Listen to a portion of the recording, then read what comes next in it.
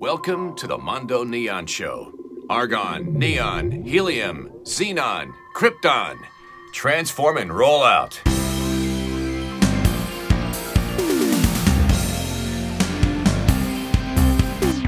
Max at Mono Neon. I'm here today with Matt Hucke. Really excited to have and pleased to talk with this artist. He's putting together an extraordinary collection of Seattle neon photography, something that's near and dear to my heart. I generally like the topic of talking about different cities and places and locations and things like that, but pretty extensive in terms of the effort that he's putting together. He's got a book that he's promoting, not quite available yet because it's. We'll talk more about that. But thanks for coming on the show, Matt. Thank you. Good to be here. So there's a lot going on. Obviously, one of the things that I was approached with was this Kickstarter that's happening in Seattle. We have a lot of different Seattle artists on, actually, believe it or not, different people involved in different capacities with neon.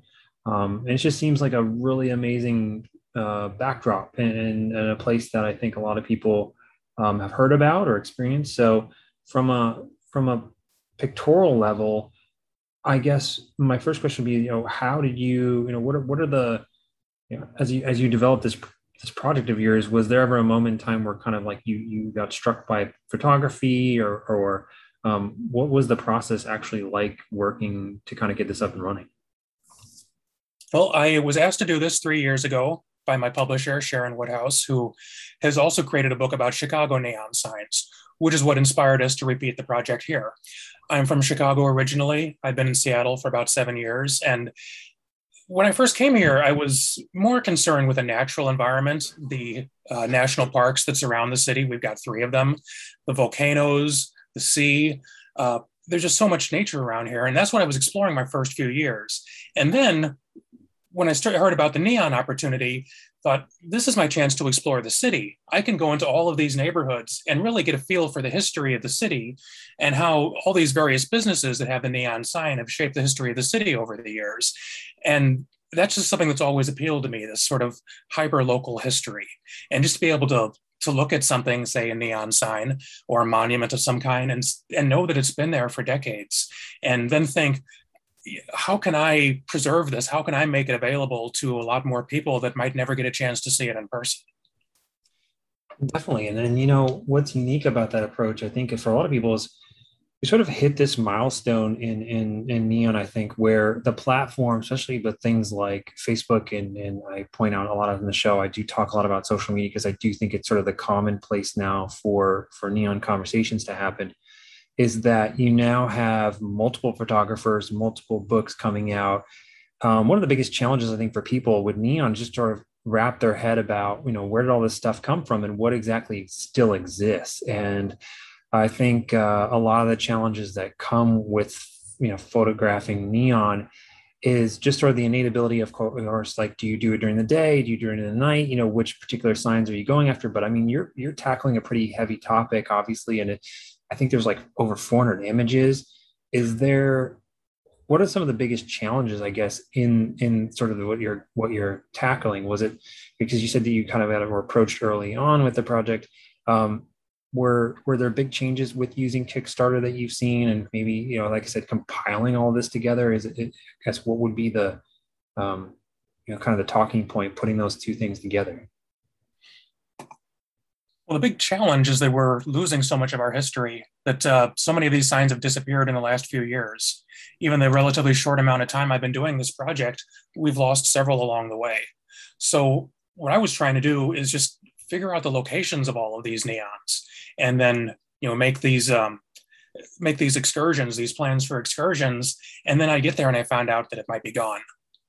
And so this is not really shaping up exactly as I wanted it to, because we've lost so many of these historic sites in the last few years that I've had to make these adjustments over time because I just couldn't get all the photos that I wanted because it's just simply not there anymore. Yeah. Or do some stand out for you? Or they're like one in particular that you kind of had, you're like, look, I got to let this thing go, or clearly like I just wasn't there in the right, in the right amount of time to make this happen. Let me just move on. Right. Any stand out for you at all? I know you've taken a lot of photos. You've got a kind of a Flickr following and Facebook and all sorts of things.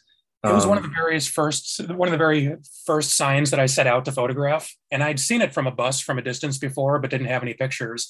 It's Bardol oil. It's an additive for engine performance, and they had this amazing rooftop animated neon sign going back to the 50s, and it says, "Add Bardol oil, add it to your gas, add it to your oil, and there'd be car headlights driving towards you."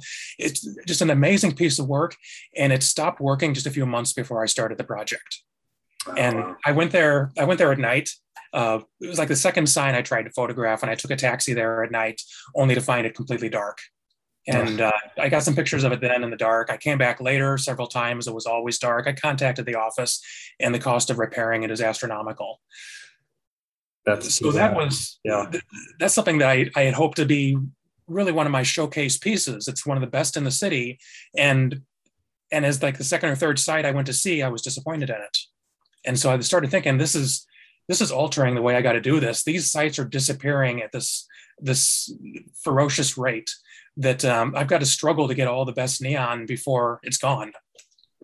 And I mean, there are still, what's unique about, I think, Seattle, and even though, it is a very relatively cold climate, I think maybe the weather's been kind, or maybe people are very much, patrons of these places, but one a classic sign I think is like the Dick's, the hamburger sandwich shop, which is just one of the most amazing kind of.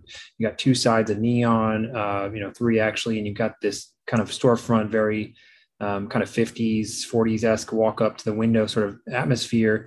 There's still so much that's so much potential, especially with the elephant car sign. I think they featured that on the latest neon convention that they had up there. Just some of the design elements that happened with some of these signs.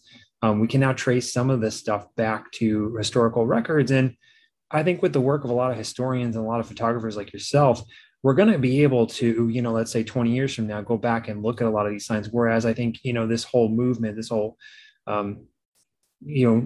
I think the following that we have now with neon is a little bit different. We understand that there is sort of an expectation that these signs are not going to be around forever. So we're now planning ways to either save them or document them. And projects like this are really important to really help preserve what's left of some of these iconic signs.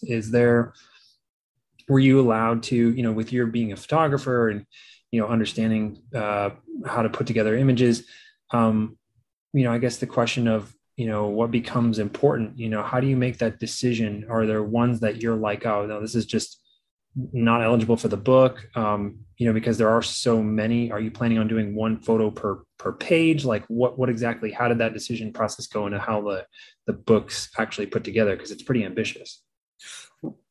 I've identified about 1,000 neon signs throughout the city and included less than half of them in the book. So yeah, there's just so much here, and I had to be selective about that. So what I try to do is include that which is historic or beautiful, but even some of the ordinary ones that people might not think are a work of art. That's something that's a piece of local history. That's something that people in the neighborhood have had looming over them their entire lives. It's a familiar landmark, and it might be gone because some of these places are going out of business now. So preserving the history of that has been really important to me. And just being able to create something that's going to be still there in 20 or 30 years when some of these signs are gone, I think that's really an important piece of work there, to be able to preserve these photographs and to be able to show this is what the city looked like at this point in time and for several decades prior to that. Absolutely. And the kinds of projects too that have been most popular recently, especially on Instagram, are these books. I think, we also talk about video too, which is great, but are you seeing any changes in what kinds of neon, stays up versus what goes down in the pandemic? There's been a lot of movement in that process. Did you, prior to like what happened during lockdown, has it made things easier for you during this process? The neon that survives, it's really just tied to the fate of the business. And especially during the pandemic, we lost so many of our classic businesses. And then other factors in the city are driving some of these businesses away, so their neon goes away. The Elephant Car Wash, which you mentioned earlier, was disassembled a few months ago, and it's now being refurbished and put into a museum. So what's surviving is just kind of, the luck of the draw, which businesses are managing to stay afloat during these tough times. Some of the historic ones, I'm thinking like Blue Moon Tavern, uh, Wonder Bread. I mean, there are people who are actively preserving these, and those are going to be around for a long time. But there's so many ordinary pieces of neon just for your local neighborhood bar, a restaurant, a movie theater. Not a theater that's got a lot of community support, but just the kind of local neighborhood theaters that have been shutting down for so many years. That's just disappearing so rapidly now, just because there's no money to keep it afloat. And the land value is so much that they always want to build something new on the spot. And I was going to say Seattle is not sort of the place where, I mean, we we imagine being additional land and mountains and all this pretty scenery. When I was there, we kind of clearly see the sort of the division between the haves and the have-nots, right? And good for good for the city to help preserve a lot of the natural beauty of what's around it. I don't want to. This is in no way bad mouthing Seattle, because each city has its own issues, but clearly there's sort of, like I said, that the idea of having additional space is really just not, it is not realistic, and I do know there's a certain limit to what you can and can't take with you, right? Especially when these businesses go out of fashion. But there are, what I want to promote on this show, and specifically these signs, if anybody's listening and they have a neon sign, or their family had one, or they know someone who has a business who's going to throw it away, is to contact your local museums and local organizations that are we have multiple sign museums. There's not like it was before, where we just kind of had to guess, and hopefully someone will answer our ad and they'll come and pick it up, and it won't be thrown to the scraps. I mean, there's whole movements that are supporting this cause. And, we'll put, the idea is that you're going to help save a sign. It's not just historical, but it's also meaningful. It doesn't necessarily fill up a landfill. I mean, there's a lot of reasons why you'd want to do something like this. But I do want to promote that as an alternative to anyone who's listening. If there's something that you want saved, contact some of these institutions and allow them the ability to at least acknowledge that, hey, if there's a possibility that you can bring this sign into a private collection, great. But, this will still be, viewable to the general public in some way, shape, or fashion, right? As opposed to, wow, we don't know what happened to it. It's likely gone, that sort of thing. We're lucky in Seattle that we have a museum that's interested in preserving the neon. The Museum of History and Industry. It has the original Rainier Beer R from on top of the brewery. This was a rotating R with neon and incandescent bulbs that was, about 100 feet off the ground on top of the brewery for something like 60 years before the brewery shut down, sold that location, and then the neon went into a museum. It's also got several other pieces. It's got some of the motels along Aurora Avenue. That's where all the original motels were. That was the main road out of town in the 40s and 50s. And you had these elaborate motel signs, but the motels then fell into disrepair. They got kind of seedy. They got their neon ripped out because they wanted just to change their name and dissociate themselves with their past. The museum has inherited several of those as well. And they're not putting everything on display, but at least they're keeping them well maintained and in storage. So we've got the hope that they can show them in the future. And then we've also got several collectors, several businessmen who own a large number of properties around here who happen to be neon enthusiasts. And they're buying some of these neon from defunct businesses and refurbishing them and putting them in their own businesses. There are several pieces that are now hanging inside bars that are not even on the same side of the city as where the neon originated from, but it's where there'll be an appreciative audience and where people are going to come to see this. And, they might not know the history of the piece, but they'll get an appreciation for it, seeing it on the wall there.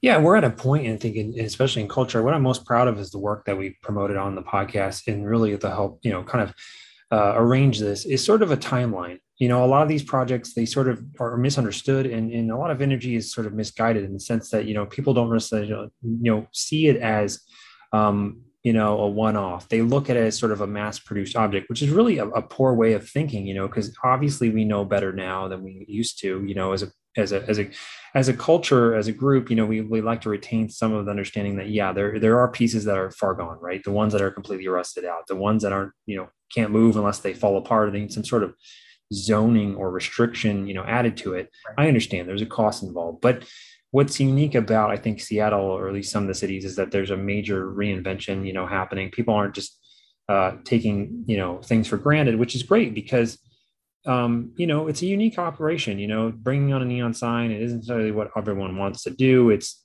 costly. It takes a little bit of time, some effort to put it in there. But it clearly, is important to any brand, to any kind of focus, is the attention that they deliver. Right. and you're not necessarily having to reinvent the wheel. It's difficult enough to want to produce a neon sign, but if you can bring that unique stretch, that go the extra mile to kind of think about, okay, how could we incorporate this into the business rather than completely scrap it all together? I think that that's kind of what's unique. And I think that inspiration, or at least that the heart of that is definitely in Seattle. I definitely remember visiting and traveling in the different spaces and different territories that I was in. And I remember referencing multiple places, but there was definitely like a back and forth between new and old. And that was what was unique to me, was that it still felt inspiring. It definitely, the soul of it was still there, especially when it comes to different places. And I'm sure everyone has their own opinion. But, do you think that, with the work of the book, more of these projects are going to come forward, especially with neon becoming a little bit, more well known, I think, in terms of the project. Do you find anything interesting to you when you take photos and you kind of share this with people? What's the reaction that you see? I see that people are not really appreciative of the history that's all around them, and they'll just walk past the neon or any other work of art and not really notice it because they just think that's just another business. And I'm not interested in this bar, this restaurant, this newspaper right now. I'm going to ignore it. But then when it's presented as a photo, though, they can focus on it as art. It's not just visual clutter, but it's something that they're seeking out in order to look at, and they can appreciate the work that's involved, the intricacy of this glass, the various colors of the light and how that projects onto everything around them. And so I think that a book like this is going to just sort of help engender more of that feeling, make people recognize this as something that's a piece of art, something that's been handcrafted, and a piece of history that might have been there for 50 or 70 years, rather than just another thing on the street that they pass by without noticing every day. And yeah, looking back, I mean, do you, with the Kickstarter, I want people to really kind of focus in on that a little bit. Sure. The direct tie between the book and the launch, what's going on. Have you, in terms of alternative ways to support the book, I do want to make mention that obviously you do promote the book, and you can donate, and then it goes to the functioning of the book. Anyway, it's not understanding of Kickstarter. Can you let them know a little bit about how this works, just so they know? Sure. We have a page on Kickstarter.com, a crowdfunding site that lets you contribute towards projects. You can pledge however much you want, and then only when the project reaches its funding goal, which is $15,000 for us, only then do these pledges actually take place. So that's when your credit card would be charged. You can buy a single book. That's $30 for a single copy. And this is a large book. This is 450 photos, text accompanying everything. It's going to be 8.5 by 11. So this is like a coffee table size book. You can buy you can pay $30 for a single copy for yourself. If you're running a shop, like maybe a souvenir shop, you could buy multiple copies, 10 copies, 25. We've got various packages, and the pricing gets better as you buy the larger packages. So there's a lot of upfront cost involved in this. The writing and the photography is already done, but we're doing editing right now. We have to do layout next. We then have to do the cover design, the internal design, marketing, distribution, printing, etc. So that's what this Kickstarter is all about, is just trying to get these miscellaneous costs covered. Everything that's involved with physically producing the book, aside from the stuff that I do at home or in my camera, everything after that, we need to raise some money for that. And we're hoping to do that by selling these copies in advance. Anybody that can't leverage any kind of money, obviously we do ask that, you can share the link too, which is a great way to do it. Right. So I always ask people like, oh, what can you do? They're always like, oh, I don't, it's tough times, it's pandemic times. And if you're not looking for ways to bring money to the table, you can also share the link, which we'll put on the show notes. And the plan is to obviously get people to obviously fund the project, but if you could just share it with another sort of social media outlet, that always helps too, and it helps the creators promote their project that way, to help find additional backers, which are find this project interesting. So it could change the way the algorithm plays itself out, and that would be a good thing for Neon and for this project. Obviously, I'd ask what was future about your work and what's going on. I know you have new projects as an artist and as a bookmaker here. Do you find that there are things coming up that you want to mention real quick before we wrap things up? Well, right now I'm just concentrating on getting this book out and just trying to promote it. After that, I don't know what my next project would be. It might not be neon, it might be something else. But I'm in the city. I live fairly close to downtown, so I would have to get out a bit to try to do the suburbs. There's a lot more neon in Western Washington. There's a lot of other cities, Bellingham, Tacoma, Fife, North Bend. There's some amazing neon in all of these places, and maybe that would be a project for a future year, is to try to get to some of these other cities around Seattle and see their neon and photograph that, and then also research the history of these places that have it. I try to do some writing about all of the businesses, all of the entrepreneurs, the characters involved in creating the sign and getting it to us and preserving it and keeping that alive all these times. That's what I would try to focus on, is to do the same thing, but on a wider scale, a physically more geographically dispersed scale. Yeah, it's excellent. I think from beginning to finish here, I think a lot of listeners are familiar with what it's like to make a project, whether it's going to be just professionally or a personal project. Enabling artists to do the type of work that they like to put out there. I think that the Kickstarter model is really a great way to set the tone, and sort of put your message out there. And I think that the Neon Project is especially in Seattle, is obviously a huge landmark for anybody who's in love with neon. It's definitely a space that is valuable, and I really do think it's a special dynamic that's really delivers, in a lot of different ways. There's a lot of big innovation that happened in the city, and Matt, I really thank you for being on the show. And think this is a great project, and I want to just mention that. So thanks again. Thank you. Good to be here. Hey guys, hope you enjoyed that show. If you haven't done so, please leave us a review on your podcast aggregator of choice. We have a lot of great neon guests coming up, and as always, thanks for listening.